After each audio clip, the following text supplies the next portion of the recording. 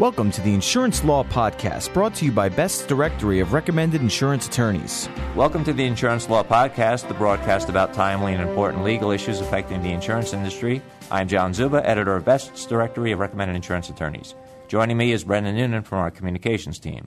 We're pleased to have with us this morning attorney David Burstein from the law firm of Lang Mitchner in Toronto, Ontario. David is the chair of the firm's Toronto Insurance Litigation Group. He advises insurers on coverage issues and is defense counsel in several practice areas, including automobile, personal injury, and general liability. David, thanks so much for joining us today. You're welcome. Our topic today centers on an Ontario court appeal based on a serious head injury caused by a parked truck, and Brendan Noonan leads off with our first question for today. Yes, can you comment briefly on this case? The case you're referring to is Bonnie Lewis and Economical Insurance Group. Bonnie Lewis walked out of a variety store and struck her head on a steel pole protruding from a truck parked the wrong way on the street in front of the store. Ms. Lewis did not see the pole before she walked into it. The evidence was that the pole was unmarked, gray in color, and nearly invisible. The pole struck Ms. Lewis near her right temple. She fell to the ground unconscious. She suffered a serious head injury, which left her cognitively impaired. The truck driver drove away, not realizing his role in the accident. Because neither he nor the truck could be identified, Ms. Lewis sued her own insurance company, Economical, for damages for personal injuries. The Ontario Insurance Act mandates that certain provisions are included in all automobile insurance policies. Ms. Lewis's automobile insurance policy provided coverage for personal injuries she sustained resulting from an accident involving the negligence of an unidentified or uninsured automobile. The specific provision of the Ontario Insurance Act that was an issue in the case is the provision that provides that an insured person injured while a pedestrian is covered only if struck by an unidentified automobile. The issue before the court was whether Ms. Lewis was struck by the truck. There are many cases which have held that the legislative intent of this provision of the Insurance Act is to help motorists injured by drivers of uninsured and unidentified automobiles, and accordingly, the wording must be interpreted broadly and liberally. The Court of Appeal held that the ordinary meaning of the words struck by mean coming into contact with, and do not specifically ascribe movement to either object involved. The Court of Appeal recognized that the more likely case of coverage would involve a truck driving with a protruding pipe, striking a pedestrian walking along a sidewalk beside the road. However, the Court of Appeal did not believe that the legislative intent was to exclude coverage for injuries resulting from someone walking into a pipe protruding from a stationary automobile. The Court of Appeal also held that the expectation of the insured was that she would be covered whether the truck was moving or stationary. David, were you surprised by the appeal and this ruling? Well, nothing surprises me anymore. But I don't think Ms. Lewis succeeded just because she suffered a serious head injury. There are lower court cases which apply to similar analysis. In one such case, the plaintiff was sitting at a breakfast table when an uninsured car drove into the wall of her house, causing a very loud bang, as well as shaking of the house. The plaintiff suffered physical and psychological injuries. Her insurer argued that she was not struck by an automobile, but the court held that her injuries resulted from the proximate sensory invasion, the notional equivalent of being struck. Another case involves a pedestrian standing on a street corner when a car went out of control, mounted the curb, and struck a street sign. The street sign bent over and struck the pedestrian. He sued his insurer, who argued that he was not struck by an automobile. The court in that case also did not agree that the words should be interpreted literally. The force of the impact was transmitted to the plaintiff through the street sign, and the court concluded that he was struck by an automobile. The Court of Appeal in the Bonnie Lewis case pointed out that it was not opening the floodgates to injury claims by people walking into unidentified parked automobiles. If the owner or driver of a parked automobile was not negligent, the injured person would not have any legal entitlement to damages. In this case, the gray protruding pipe should have been clearly marked. David, in Canada, how common is an appeal in insurance coverage matters? I don't believe that an appeal in an insurance coverage matter is any more or less common in the province of Ontario than in the United States. When the facts are not in dispute and the issue relates to the interpretation of the facts, or an interpretation of an insurance policy wording in light of agreed-upon facts, the Court of Appeal is in just as good a position as the lower court to make the determination.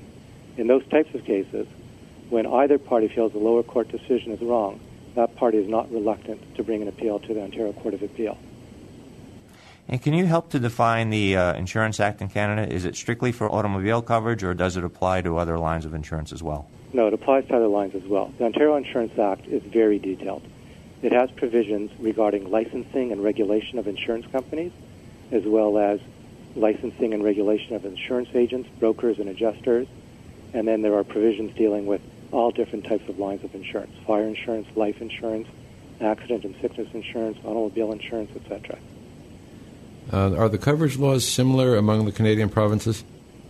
The coverage laws between the Canadian provinces have many similarities. In most lines of insurance, the laws are very similar. I think the biggest difference is with respect to statutory accident benefits that are payable in respect of automobile accidents occurring in Ontario.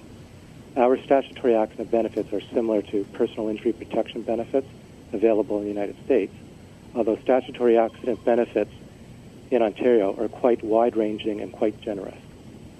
They include payment of medical and rehabilitation expenses, but also compensation for loss of income, attendant care, housekeeping expenses, etc. In the case of death, there are also funeral benefits and death benefits that are payable.